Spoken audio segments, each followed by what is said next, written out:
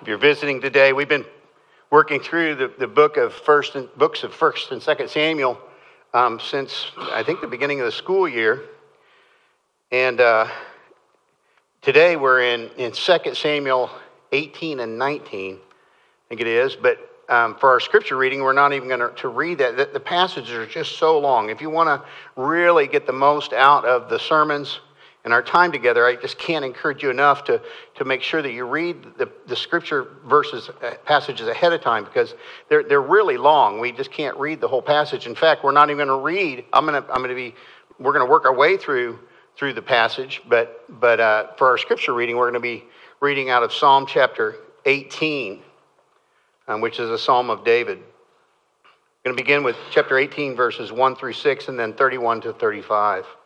Please stand for the reading of God's holy word.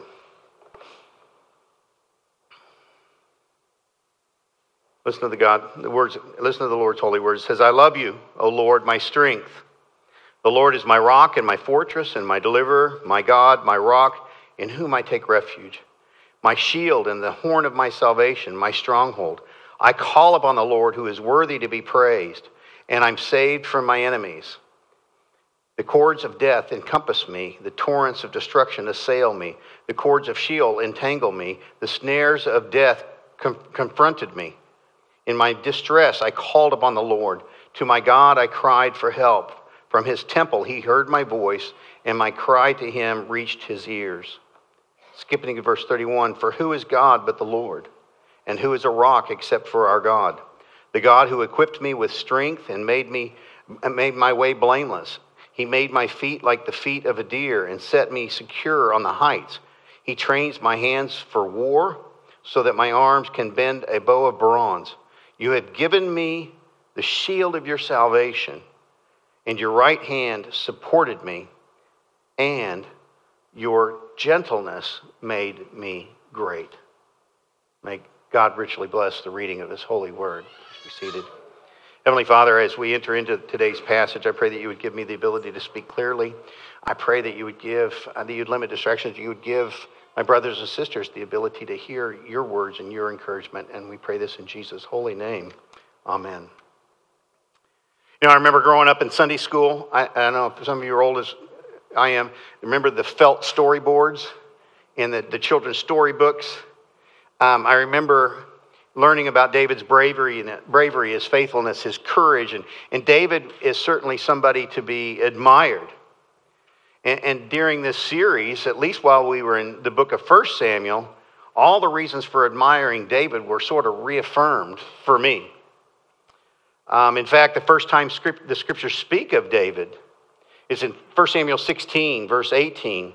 He's introduced by one of Saul's servants as a skillful musician, a man of valor, a man of war, prudent in speech, a man of good presence, and the Lord is with him.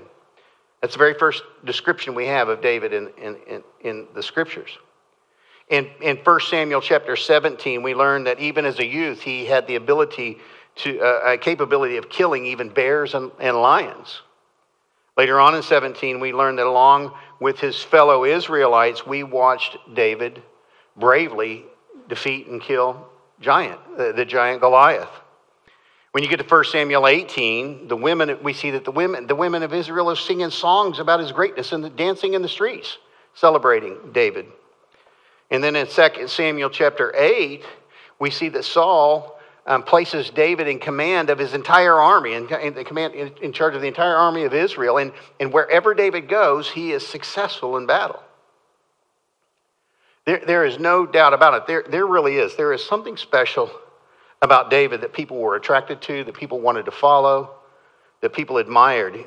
He was a king, he was a friend, he was a warrior, he was a shepherd, a musician, a poet, and a composer.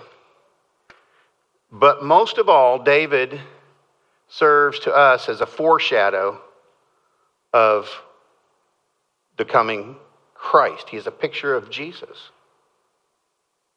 But here's the thing, as likable as David is in the book of 1 Samuel, I think it's fair to say, at least for me, he is almost just as unlikable in 2 Samuel. I mean, like everyone, like everyone that we know in 2 Samuel, we begin to see below the surface. It becomes clear that David is an extremely complex figure, and he is as deeply flawed as anyone.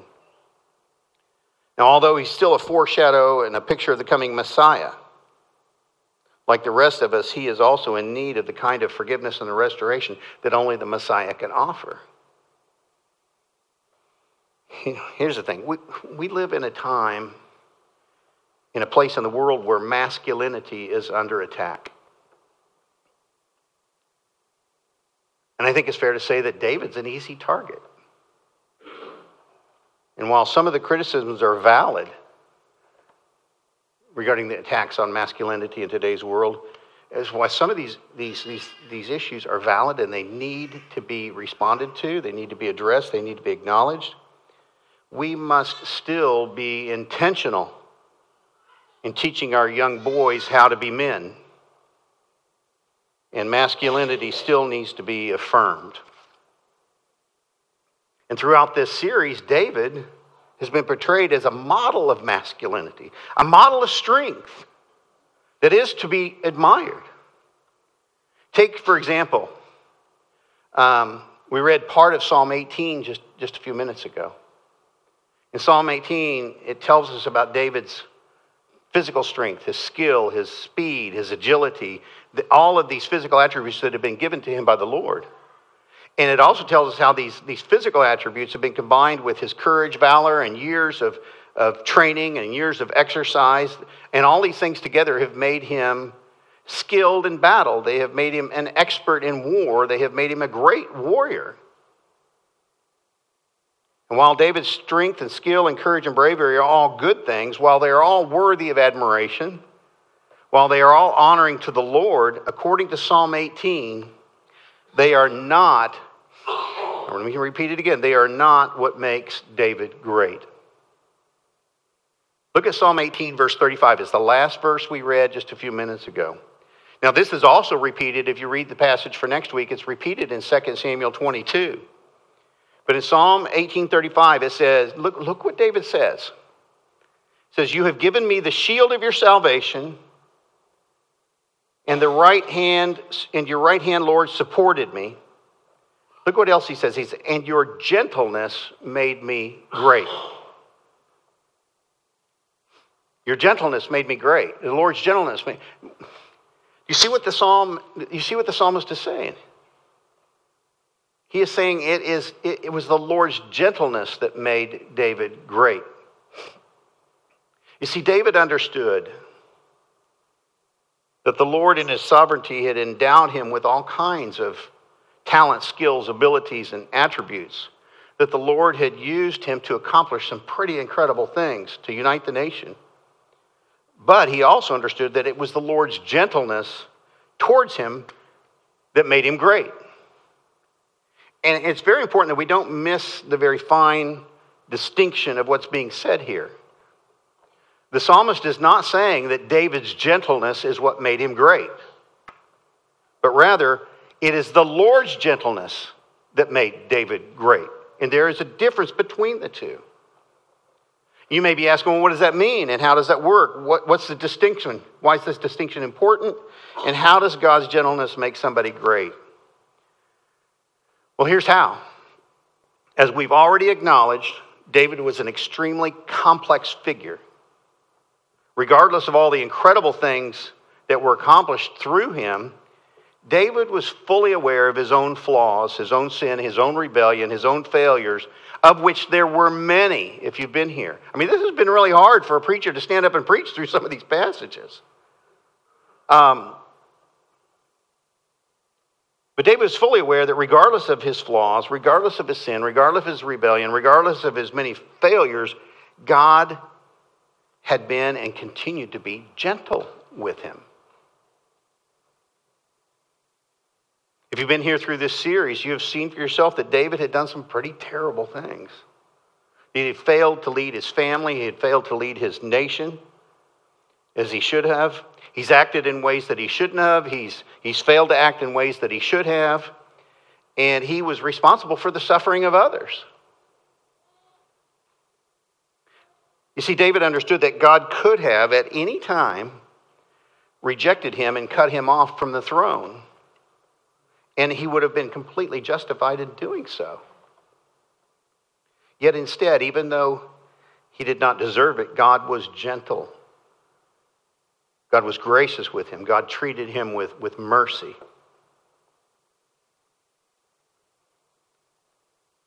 And you know what? There are certain moments in David's life, as well as in today's passage, where we can see that God's own greatness, God's own gentleness towards David, we can see that it has changed David.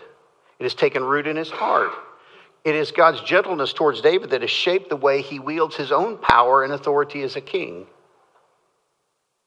In our passage today, we can see that as God was gentle with David, David in turn is gentle with others, even, or perhaps even especially with his enemies.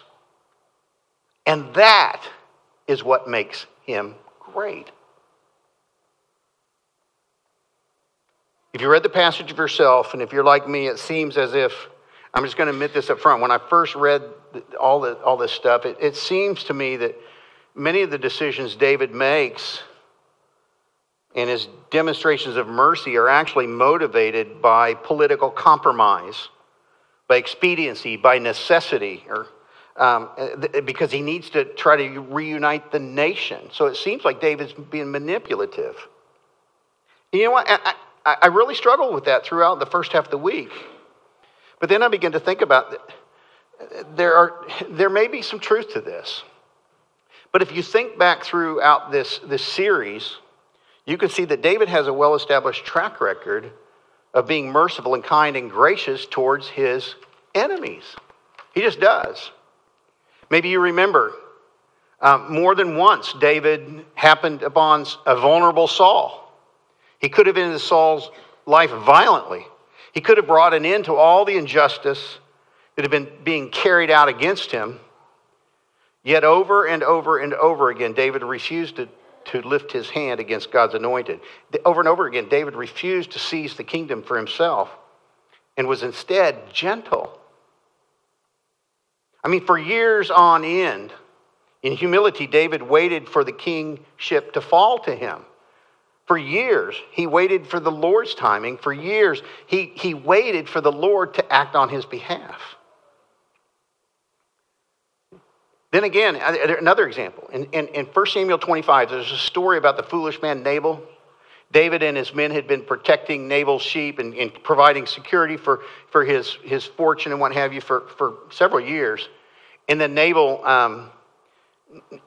refused to pay him for it. Nabal was arrogant and he was foolish and he refused. And David reacted, his initial reaction, he reacted in a very natural way. He told his men, hey, strap on your swords. And he was going to go and kill Nabal. But the moment David was confronted by Abigail and her pleas for mercy, David quickly stood down. David responded gently. He stood still and he waited for the Lord to defend his honor. So there's another example. And then there's the story of Mephibosheth. If you don't remember, Mephibosheth was the grandson of King Saul. He was the son of Jonathan. And remember, he was crippled. Even though David had become king, a large contingent of those who had opposed him believed that Mephibosheth was actually the rightful heir to the throne of Israel. Now, while Mephibosheth was not a physical threat to David, his mere existence posed a social and a political threat to him. And while it was common throughout the ancient Near East it was a common practice in the ancient Near East to simply eliminate anyone who was a potential threat, David was gentle towards Mephibosheth.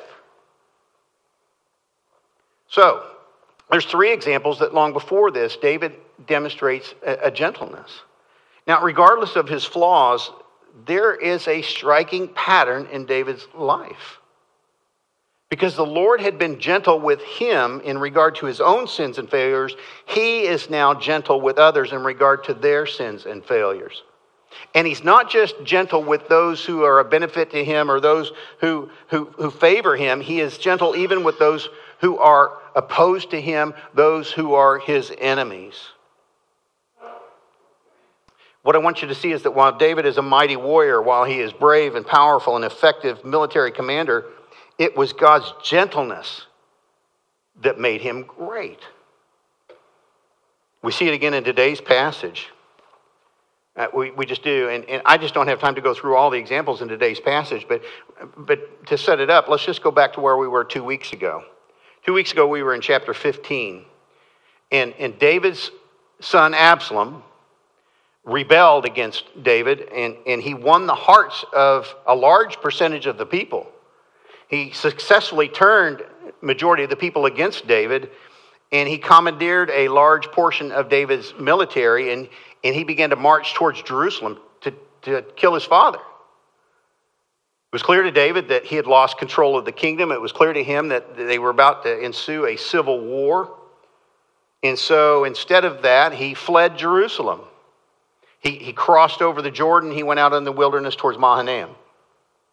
Now, while David was leaving Jerusalem,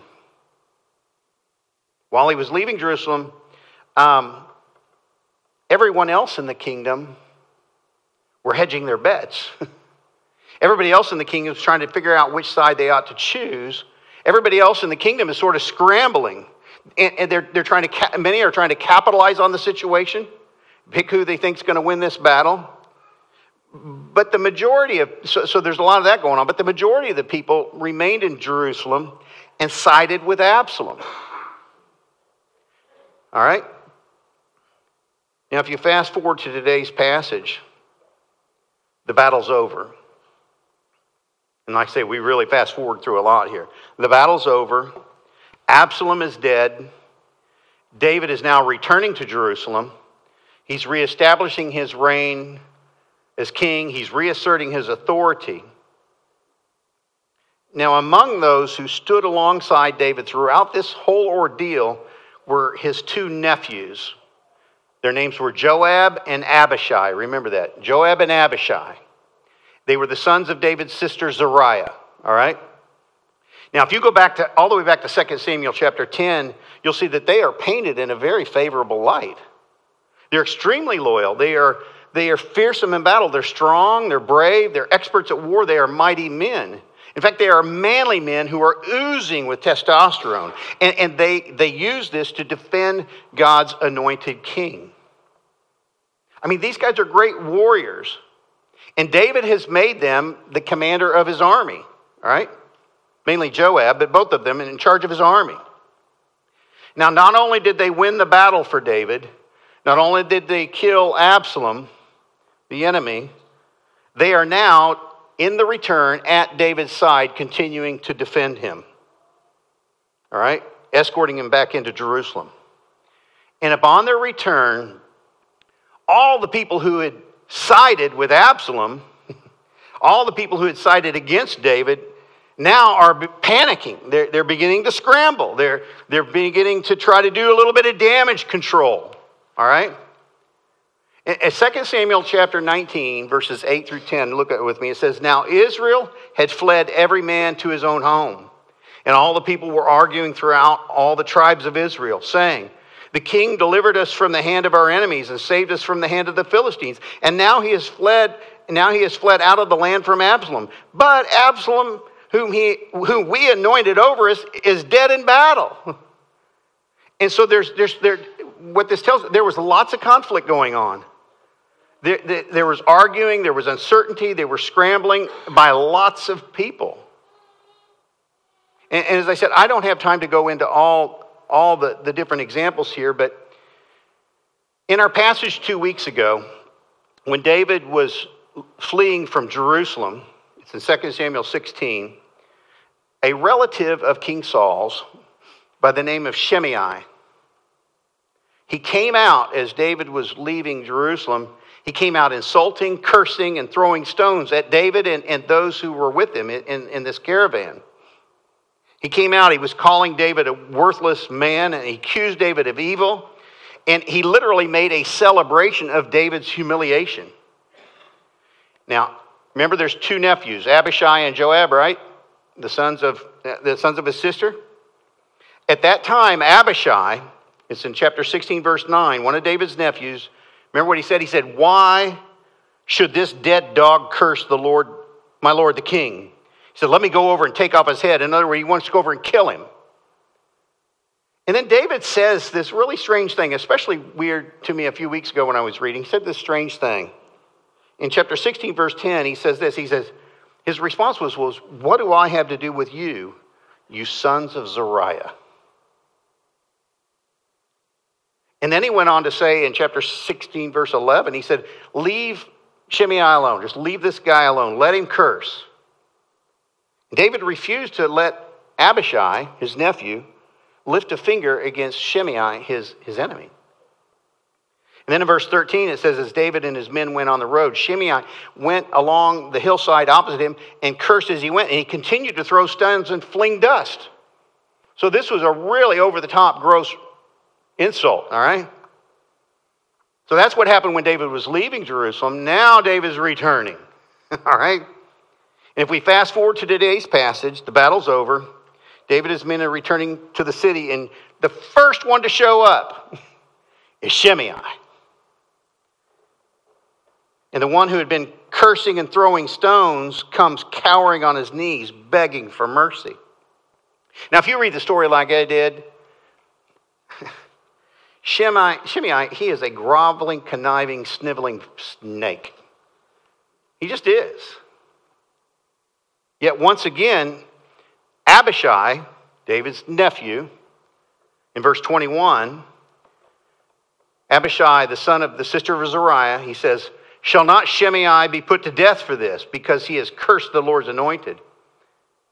But again, David refuses and says, once again, that very strange statement. Verse 22, what have I to do with you, you sons of Zeruiah?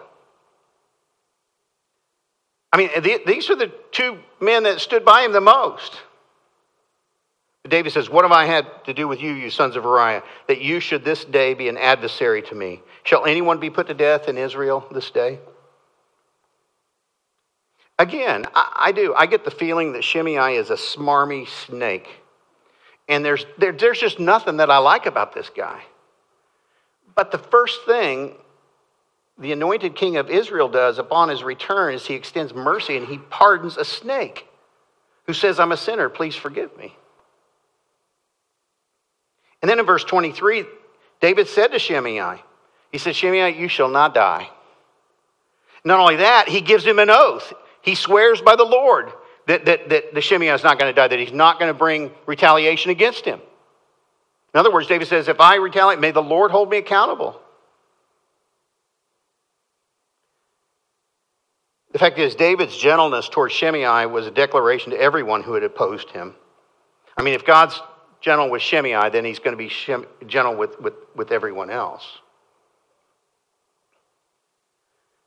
Here's the thing. While Joab and Abishai, his two nephews, while they are great assets in times of war, it appears that they are every bit as much liabilities during times of peace. And it seems to me that by this phrase, what have I to do with you, you sons of Zeruiah? It appears that David is a bit exasperated by their unwillingness or their inability to restrain their aggression, to curb their wrath, by their inability to be gentle.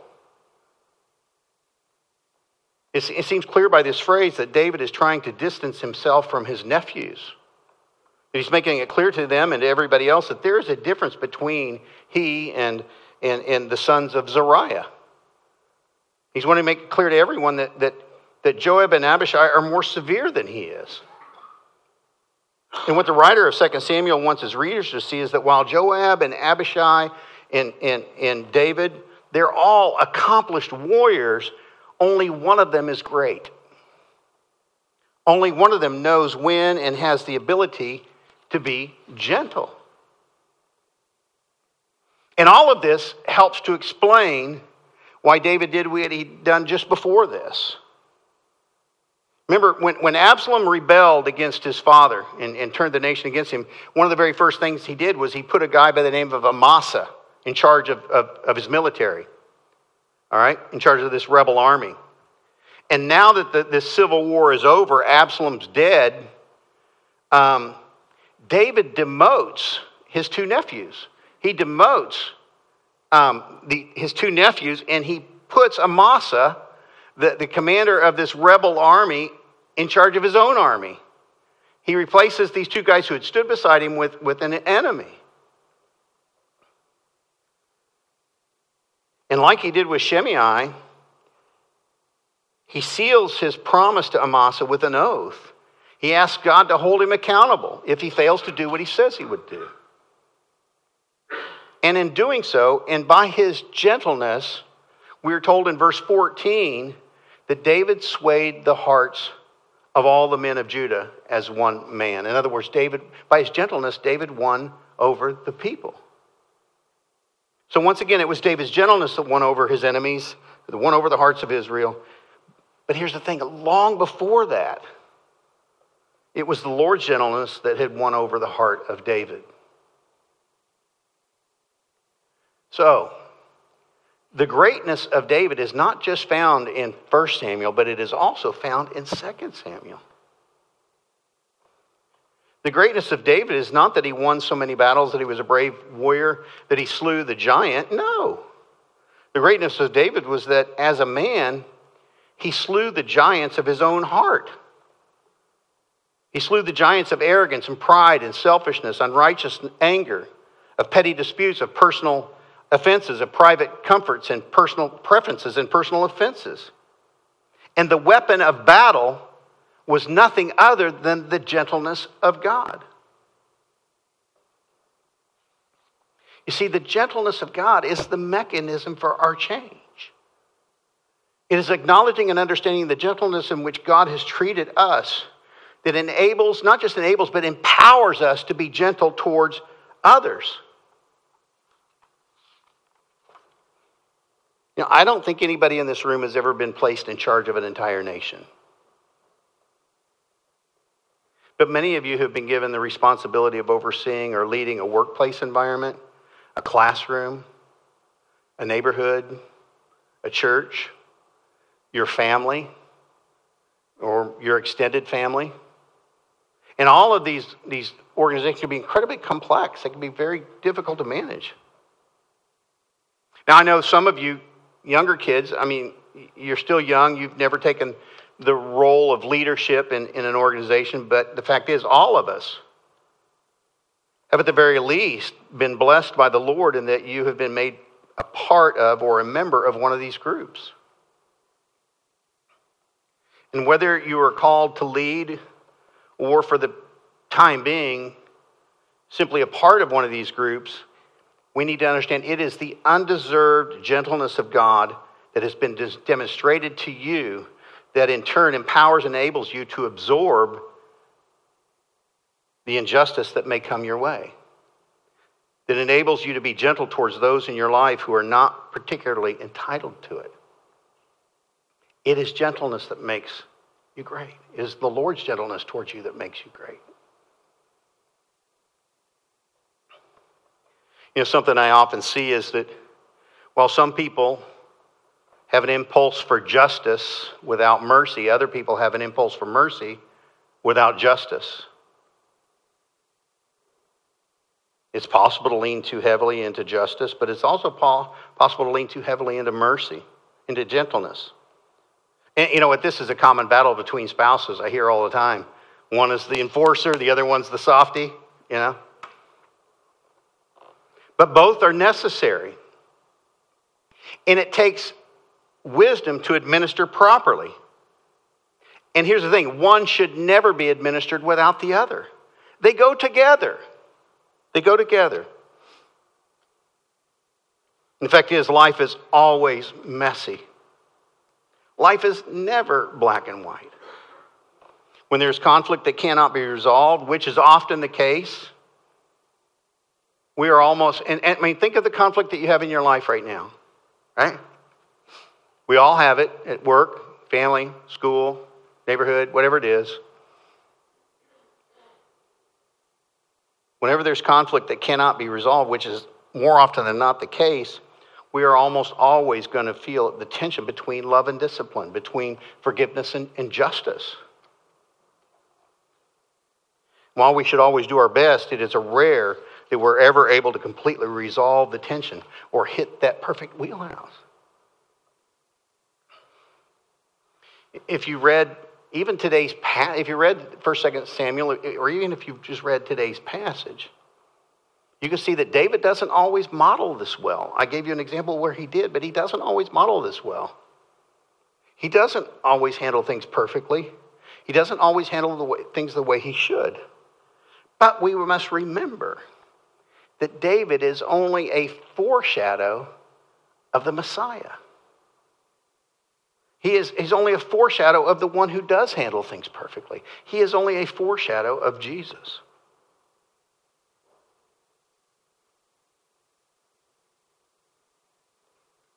You know, David is indeed a giant slayer. He is every bit the man of war that Joab and his nephews Joab and Abishai are. But he surpasses them, not by being more severe, but by adding to his strength the virtue of gentleness.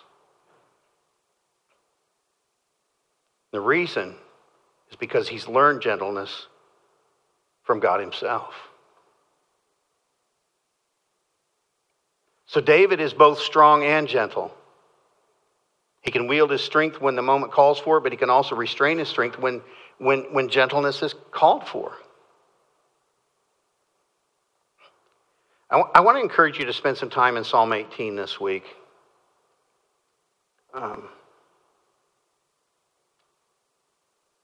While it is in many ways a great tribute to God's work in and through the life of David, there is much in this psalm that, as John Calvin writes in his commentary, he says, there's much in this that agrees better with Christ than with David.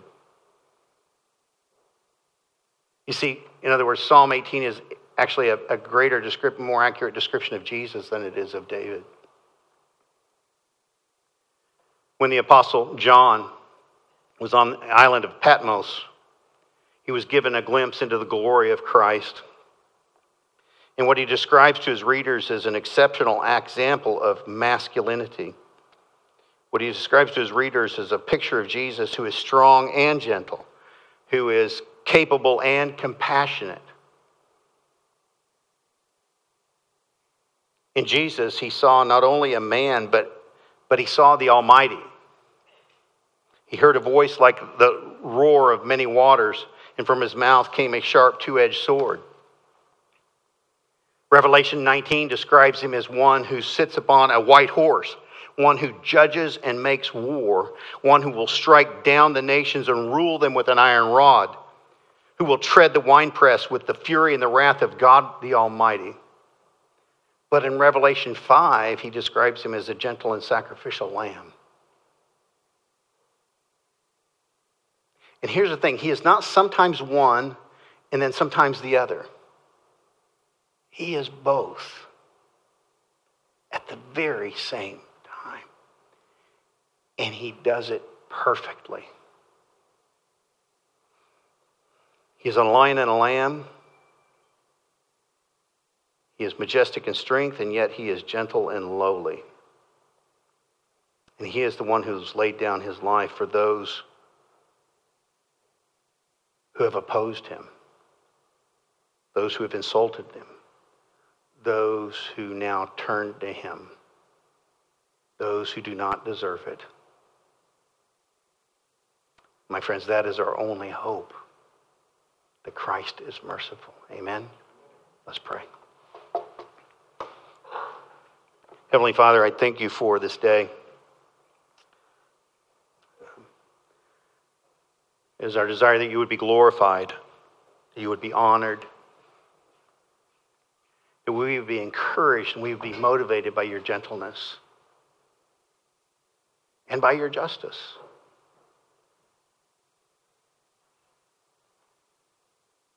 May we be strengthened by that. In Jesus' holy name, amen.